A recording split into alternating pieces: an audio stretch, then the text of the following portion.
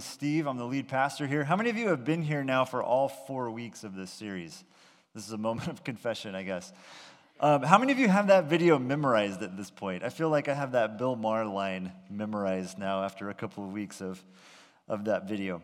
Hey, I want to pray for us here first before we jump into this. So join me here for a moment in a word of prayer. Heavenly Father, we come before you this morning, grateful as always to be able to have the time and the space to gather, to be able to worship and to hear from your word and to take communion together and simply just to be together, God, in this moment, week in, week out. We are so grateful for this. This morning, though, God, in this particular series and in this particular conversation, I know that there's a lot of big intellectual questions. And as we step into this moment, I would ask, God, that you would meet us there, that you would help answer some of those questions. But even more than that, you would draw us beyond just the intellectualism of the conversation into relationship and further into relationship with you. And as we've just been singing, God, that we would know more of your grace. We do have these questions that rattle through our minds and can cause angst in our souls. But again, God, I hope that we would be able to move even deeper than that to the relationship piece and into knowing that you love us and care for us, and you've demonstrated that for us so clearly in the person of Jesus, his life and his death and his resurrection. So God, we give this moment to you now. We know that we bring in many things with us to a space like this, that are our concerns and worries of the week. We ask now that you would hold that for us so that we can fully enter into this and hear from you whatever it is that we need to hear from you this morning. God, give us the courage then to respond to what we find. We pray all of this in Jesus' name, and everybody said, amen. All right, let's start with this. It's interesting how, especially if you're like me and you've gotten a little bit older, how things from our past, our childhood, our earlier days now seem out of date and even out of step with the sort of current cultural moment that we find ourselves in. Amy and I have had this experience recently with the book series Little House on the Prairie. Okay, how many of you know Little House on the Prairie? Maybe you watched the TV show way back in the day, or you read these books, or your parents read these books to you. If you're not familiar with Little House on the Prairie, it's a series of books written by a woman named Laura Ingalls Wilder, and they tell the story of her family as they move from the woods of Wisconsin to the plains of Kansas, part of the post-Civil War movement of people west of the Mississippi. And the book is, I think, fairly honest about some of the hardships that people face during that time, some of the difficulties of making that migration. But it also has kind of a sort of sweet, nostalgic view of history. Again, if you've read them or you've watched the TV show, you sort of know what I'm talking about, right? All these stories within the books about harvests and hunting and preparing and preserving food, all the work that went into that stuff, churning butter. Everyone, after they read the book, wants to go churn butter for some reason. It's part of the experience of Little House on the Prairie. Now, having said all of that, we recently started reading these books to our kids. We read the first book to them, and we were immediately confronted with the harsh reality that there is some seriously racist stuff in those books. You know what I'm talking about? And so we'd be reading this, and we come to one of these passages, and it was like, turn the page, skip ahead a few paragraphs, and then get back into the churning butter. Now, jokes aside, these books were written in the 1930s and 40s about an era of history that took place in the 1870s and 80s. And so what I want to say here as we set up our conversation this morning is this. I'm not trying to dismiss problematic history, but we do well to remember the context and the era from which certain things come to us. And this is, again, especially important for us as we read Scripture. Little House on the Prairie, 80 years old, about an era of history, 150 years old. The Bible is about events and people from thousands of years ago, and the events themselves are sometimes thousands of years before they were even written down. C.S. Lewis famously coined the phrase chronological snobbery, which is kind of a snobby phrase to be known for. But chronological snobbery means this. It's the argument that the thinking, the art, the science of an earlier time is inherently inferior to that of the present simply by virtue of its temporal priority. In other words, if it's new and it's current, it must be better than whatever came before it. And for a lot of us, we tend to do this with Scripture. We read our 21st century, 2018 ideas and cultural values into a text, Scripture, that is thousands of years old. And so I think we need a little bit of humility when we come to certain passages, like the ones that we're going to be looking at this morning. Now, out of all the weeks in this series, I've been really excited for this series and this conversation. Again, continue to believe that this is so formative and important for our community. But this is the week that I was not excited about, and I still am not excited about it even now. But we're looking at some of the Old Testament passages that are known as the conquest passages. All right? These texts where God asks his people to wipe out a city or wipe out a group of people. And we're calling it the Joshua paradox, and we'll be looking at that here in just a moment. Before we get into that, though, I just want to say this. We've said it every week, and it's worth repeating. The goal here in our series is not to answer all of our questions. Certainly, I hope that we are able to answer some of them. But this is less about answering every question, more about creating a space that is safe enough for us to even voice those questions, to name our doubts, to wrestle with these difficult, deep, hard truths of Scripture. Safe enough to do that, but then dangerous enough to be changed by what we find, to be transformed by the good news about Jesus. So again, our paradox this morning, the Joshua paradox, raises all kinds of questions for us. Is there a God of the Old Testament and a different God in the New Testament? Is the Old Testament God angry, the New Testament a God of love? How can God have compassion on the Jewish nation, which messes up so many times over and over again, and then have very little compassion towards other nations? Is God a racist? How can he order the annihilation of a whole group of people? And then how can he turn around and ask us to love our enemies? These are some of the hardest questions for me. Okay, and again, we're calling this the Joshua paradox, the God who is terribly compassionate. So let's get right to it. If you have a Bible, open with me to Joshua chapter 6. If you need a Bible, raise your hand. Someone will come around and make sure that you have a physical copy of the Bible. As you're looking for that, Joshua comes fairly early on. It's the sixth book, right after Genesis, Exodus, Leviticus, Numbers, and Deuteronomy. Just a little bit of context here. Remember that the last couple of weeks we've been looking at Abraham and Moses and Job, and we've seen how God chooses Abraham, says, I am going to make your family a great nation. I'm going to bless you, and your family will be a blessing to all the nations of the earth. Abraham's family grows. They end up settling in Egypt. They become slaves in Egypt. And then God rescues them miraculously from this slavery through the leadership of Moses. Then they head out on this journey back to the land that God had promised to Abraham. And along the way, they send some spies ahead of them to check out this land. What's going on there? Who's there? Is there any kind of resistance that we're going to meet when we get back to our home? And these 12 spies, they go out, they take a look, and they come back and they say, wow, the land is like really nice. It's flowing with milk and honey, and it has all this fruit in it, and it seems really great. However, there are these really big people, and they have really sharp weapons. And so the people think, oh, this sounds terrible. We're all going to die. It would have been way better for us if we had have just stayed slaves in Egypt.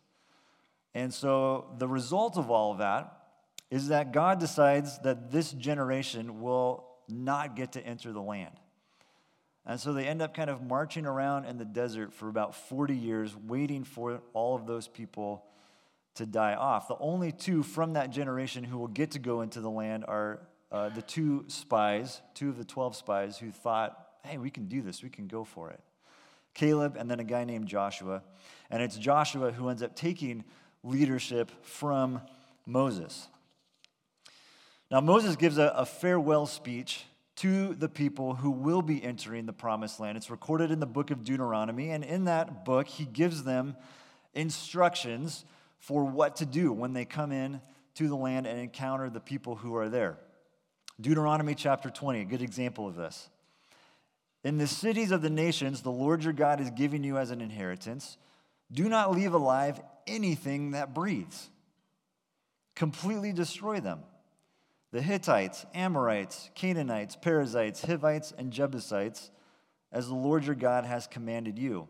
Otherwise, they will teach you to follow all the detestable things they do in worshiping their gods, and you will sin against the Lord your God. So here we have one of these texts, one of these moral monster texts, as sometimes the new atheist movement will be very critical of. How could a loving God ask his people to do this? All right, so that's the background, that's the backdrop. Now we get to Joshua chapter 6. This is kind of a famous story. If you've been around church for a while, perhaps you've heard about the city of Jericho and the walls of Jericho that come tumbling down. Here's the instructions that God gives his people about this city. Starting in verse 1, now the gates of Jericho were securely barred because of the Israelites. No one went out and no one came in.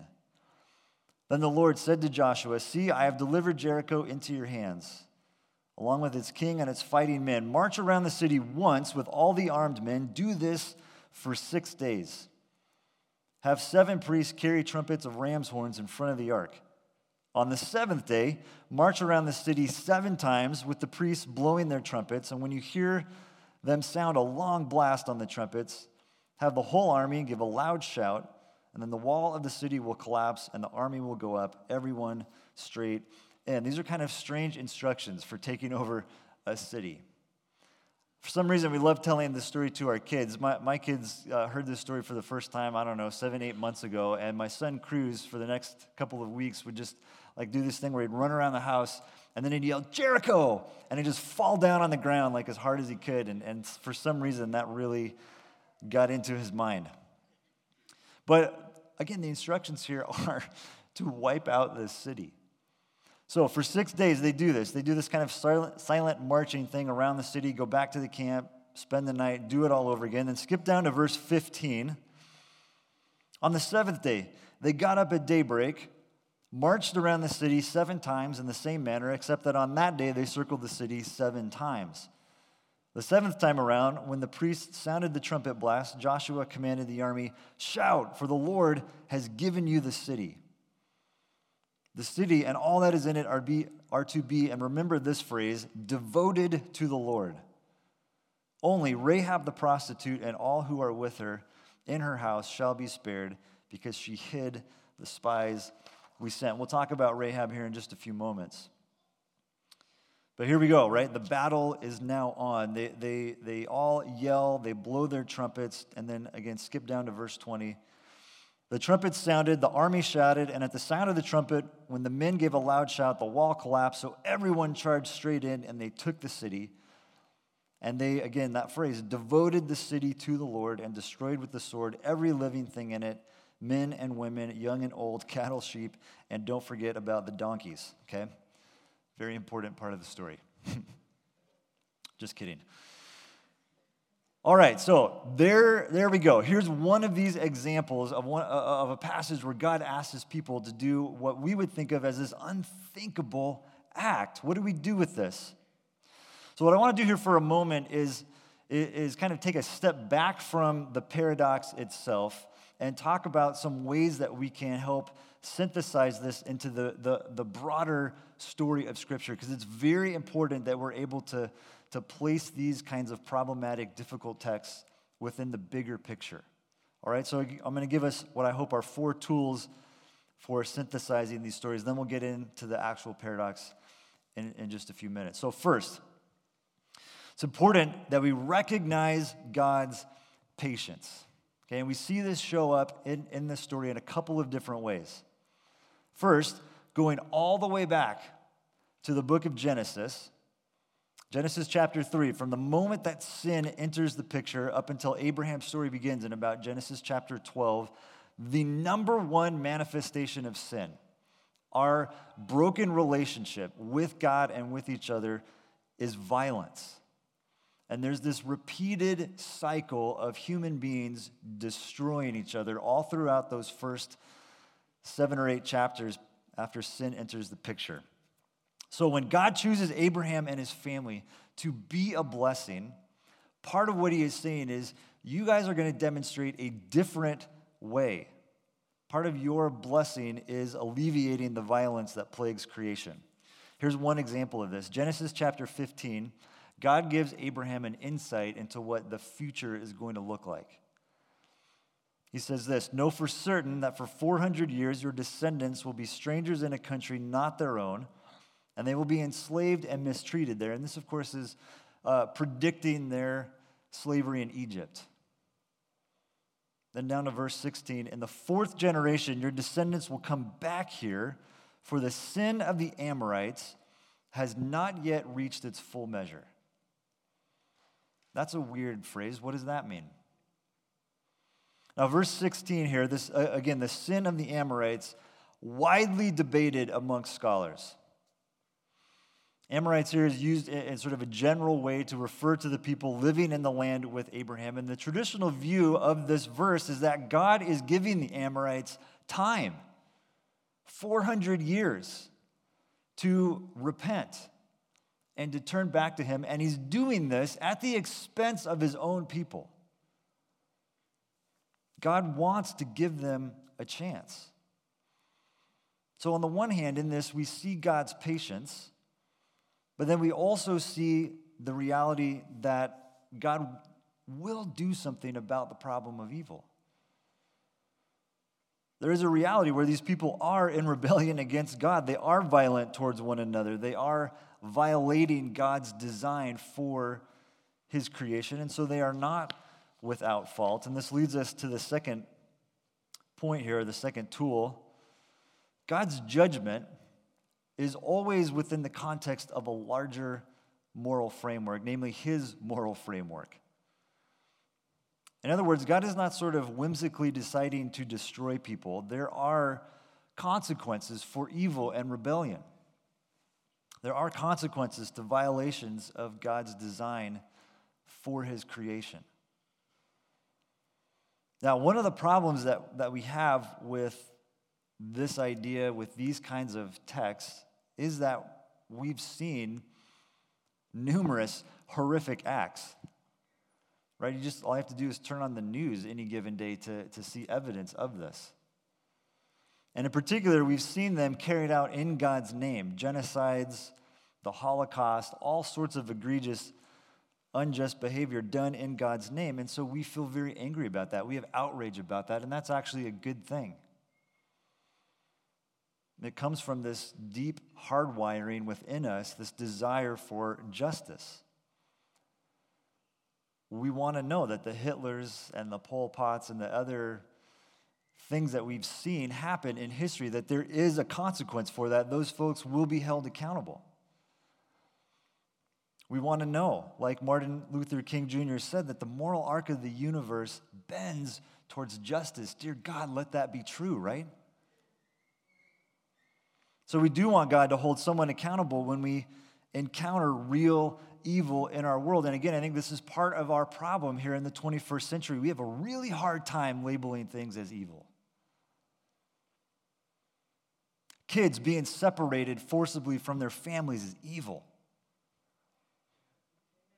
Walking into a school and shooting up kids and children is evil. And these are deeply complex issues, but without naming evil for what it is, without judgment and accountability, there is no moral framework. And part of the story of Scripture is that God is the judge, and God is just, and so therefore his moral framework is good and just and right. James 4:12, there is only one lawgiver and judge, the one who is able to save and destroy.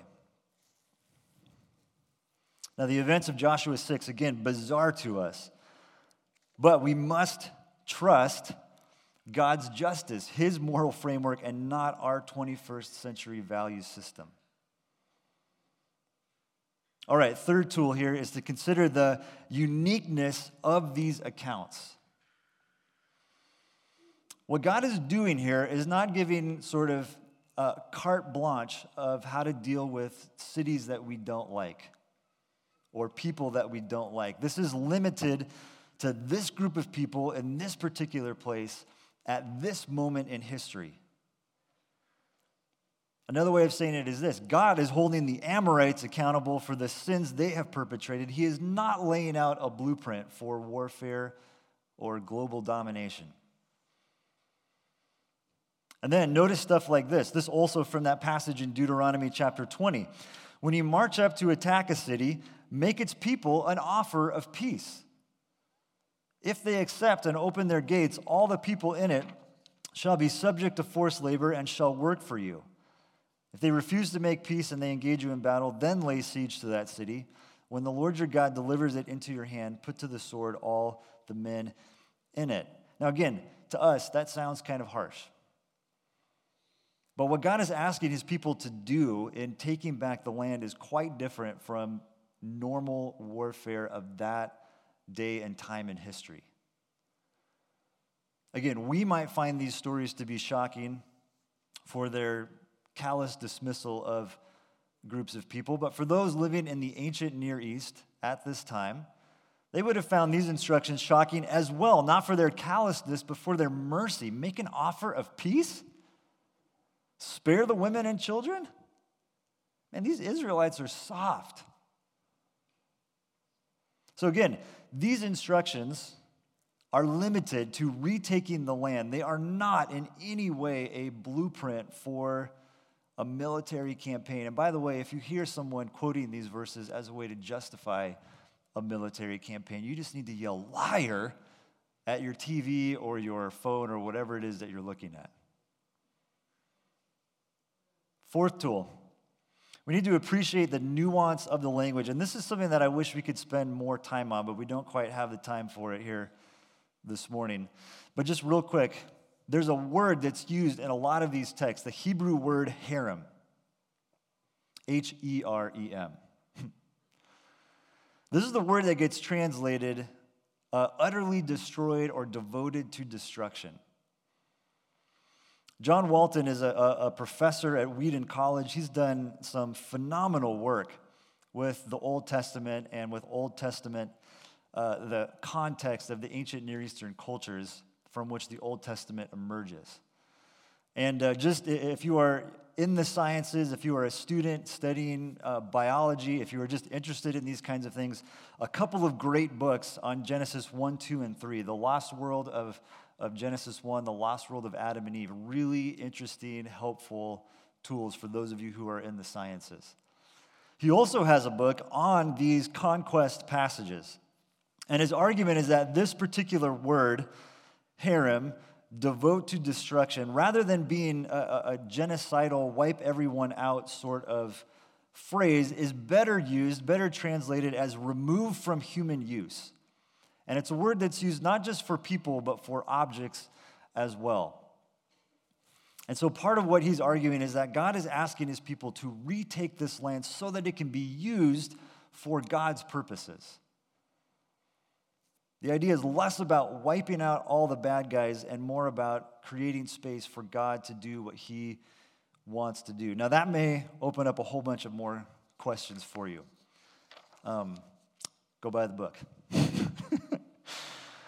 I mentioned that, though. I give that to you as a thought because sometimes the things that we take as being obvious in the English text sometimes have more nuance and are more complex in the original language. Now, I'm not saying we need to be Hebrew scholars to understand the Bible.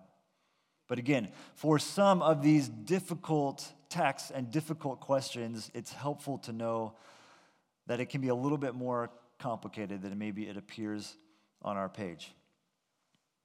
All right, so hopefully those are four things that kind of help you synthesize, place that within the larger story of Scripture. Now let's get into the nitty-gritty of the paradox of a terribly compassionate God. And the question, I think, here is it possible for God to be both merciful and just?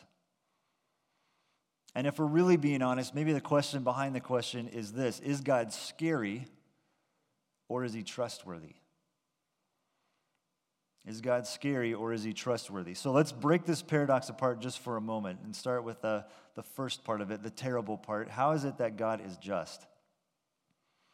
Psalm 9 says, "The Lord reigns forever. He has established his throne for judgment. He rules the world in righteousness and judges the people with equity." So again, a major theme all throughout Scripture is this truth that God, at the end of the day, is the ultimate judge of humanity. In Revelation 20, we read this, "I saw the dead, great and small, standing before the throne, and books were opened. Another book was opened, which is the book of life. The dead were judged according to what they had done, as recorded in the books. The sea gave up the dead that were in it, and death and Hades gave up the dead that were in them, and each person was judged according to what they had done." God is our judge. And he will hold people, he will hold nations accountable for their actions. And there is an element of that maybe sounds a little bit scary. I would argue that this is ultimately good news for us. Because one day, God will finish this work, and his justice is not just about punishment, it is about making everything new again. It is about restoring his creation back to the way that he always intended it to be. Revelation 21, "Look, God's dwelling place is now among the people, and he will dwell with them. They will be his people, and God himself will be with them and be their God. He will wipe every tear from their eyes. There will be no more death or mourning or crying or pain, for the old order of things has passed away." He who was seated on the throne said, "I am making everything new." Again, God's justice is leading us towards this, towards everything being made new, every tear being wiped away, no more mourning or death.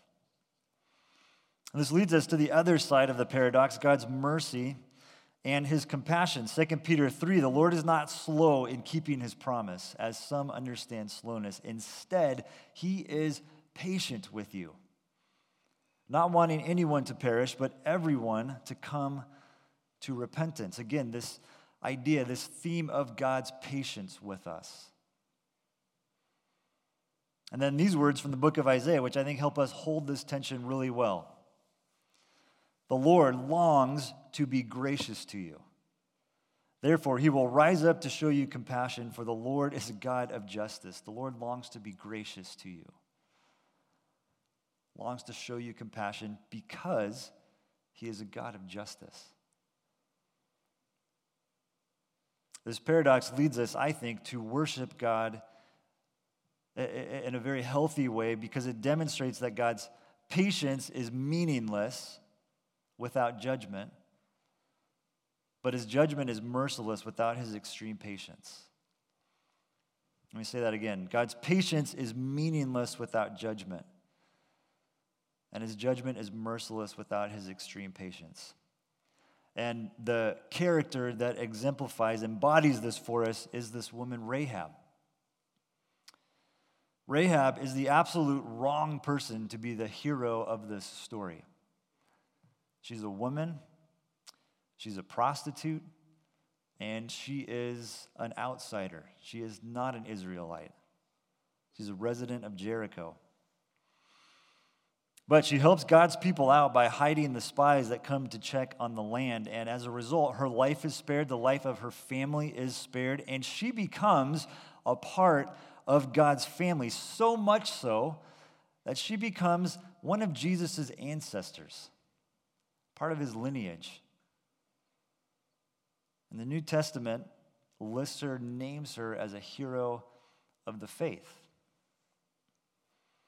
Rahab is exhibit A for the power of the gospel.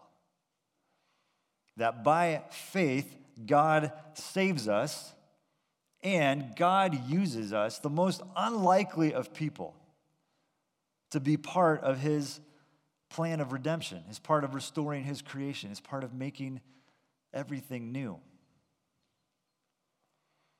The message of the cross is foolishness to those who are perishing. But to us who are being saved, it is the power of God. We preach Christ crucified, a stumbling block to Jews, foolishness to Gentiles, but to those whom God has called, both Jews and Greeks, Christ, the power of God and the wisdom of God. For the foolishness of God is wiser than human wisdom, and the weakness of God stronger than human strength.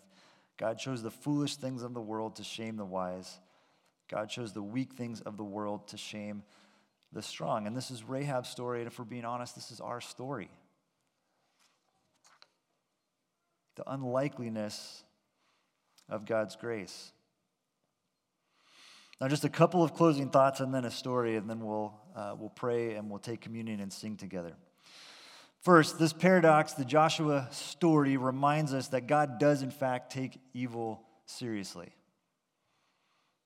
God does take evil seriously. And so these sorts of passages should actually humble us and should lead us to examine our own capacity for evil and the capacity of the lands, the nations that we live in for evil. And that humility should lead us to repentance. Second thing, God is patient and just, and again, that is good news for us.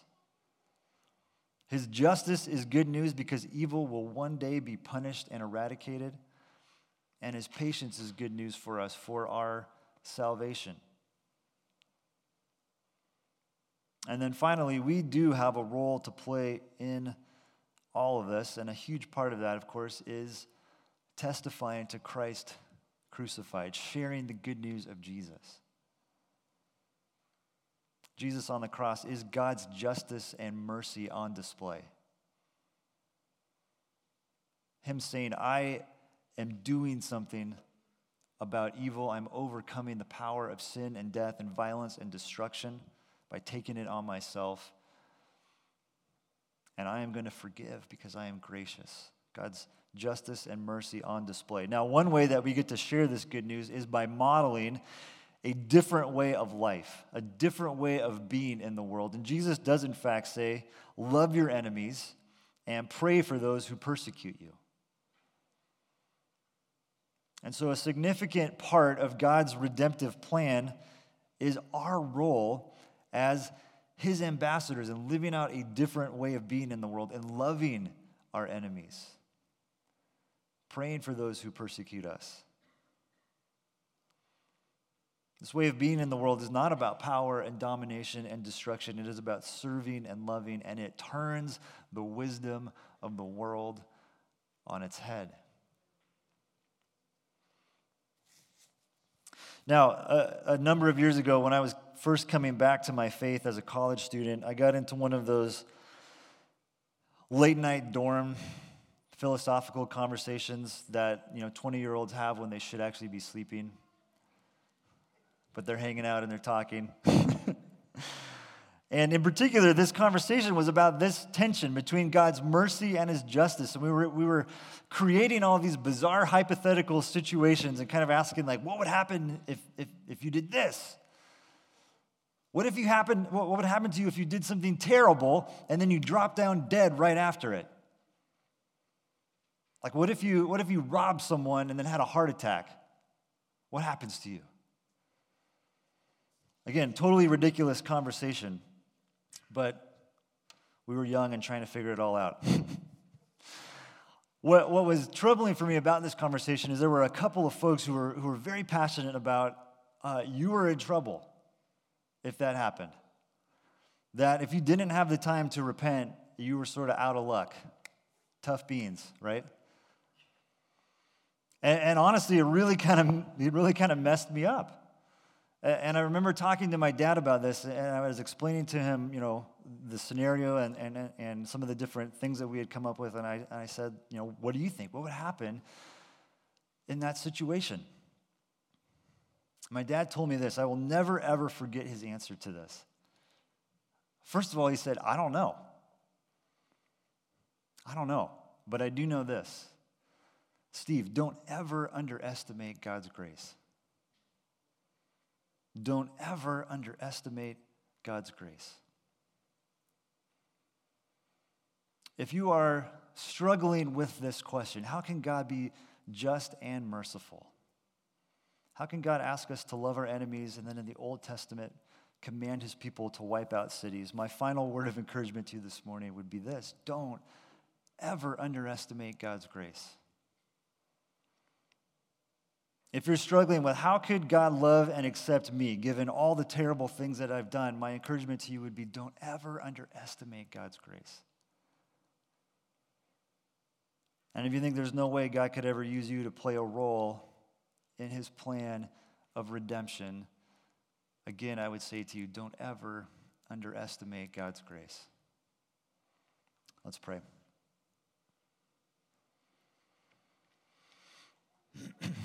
Father, again,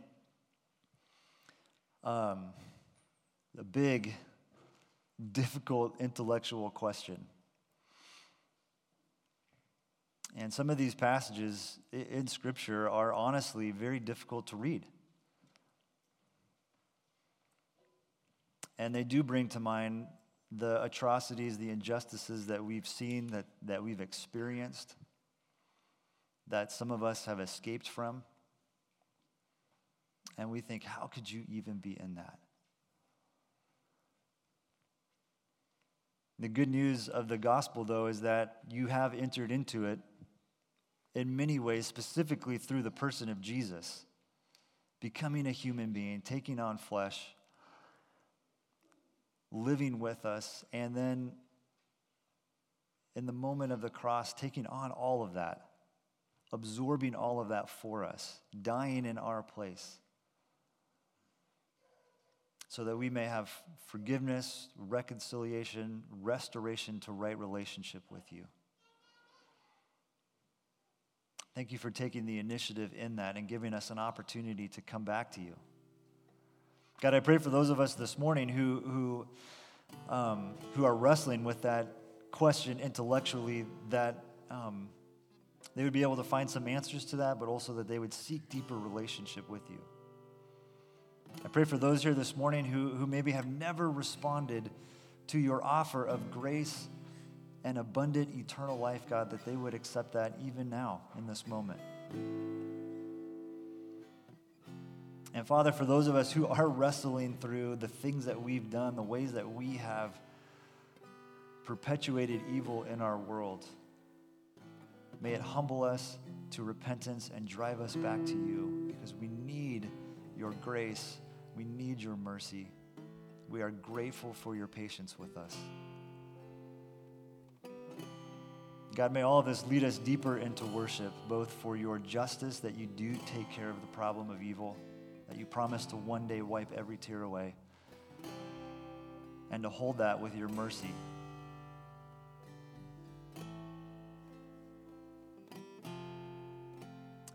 God, we pray all this in the strong name of Jesus. Amen.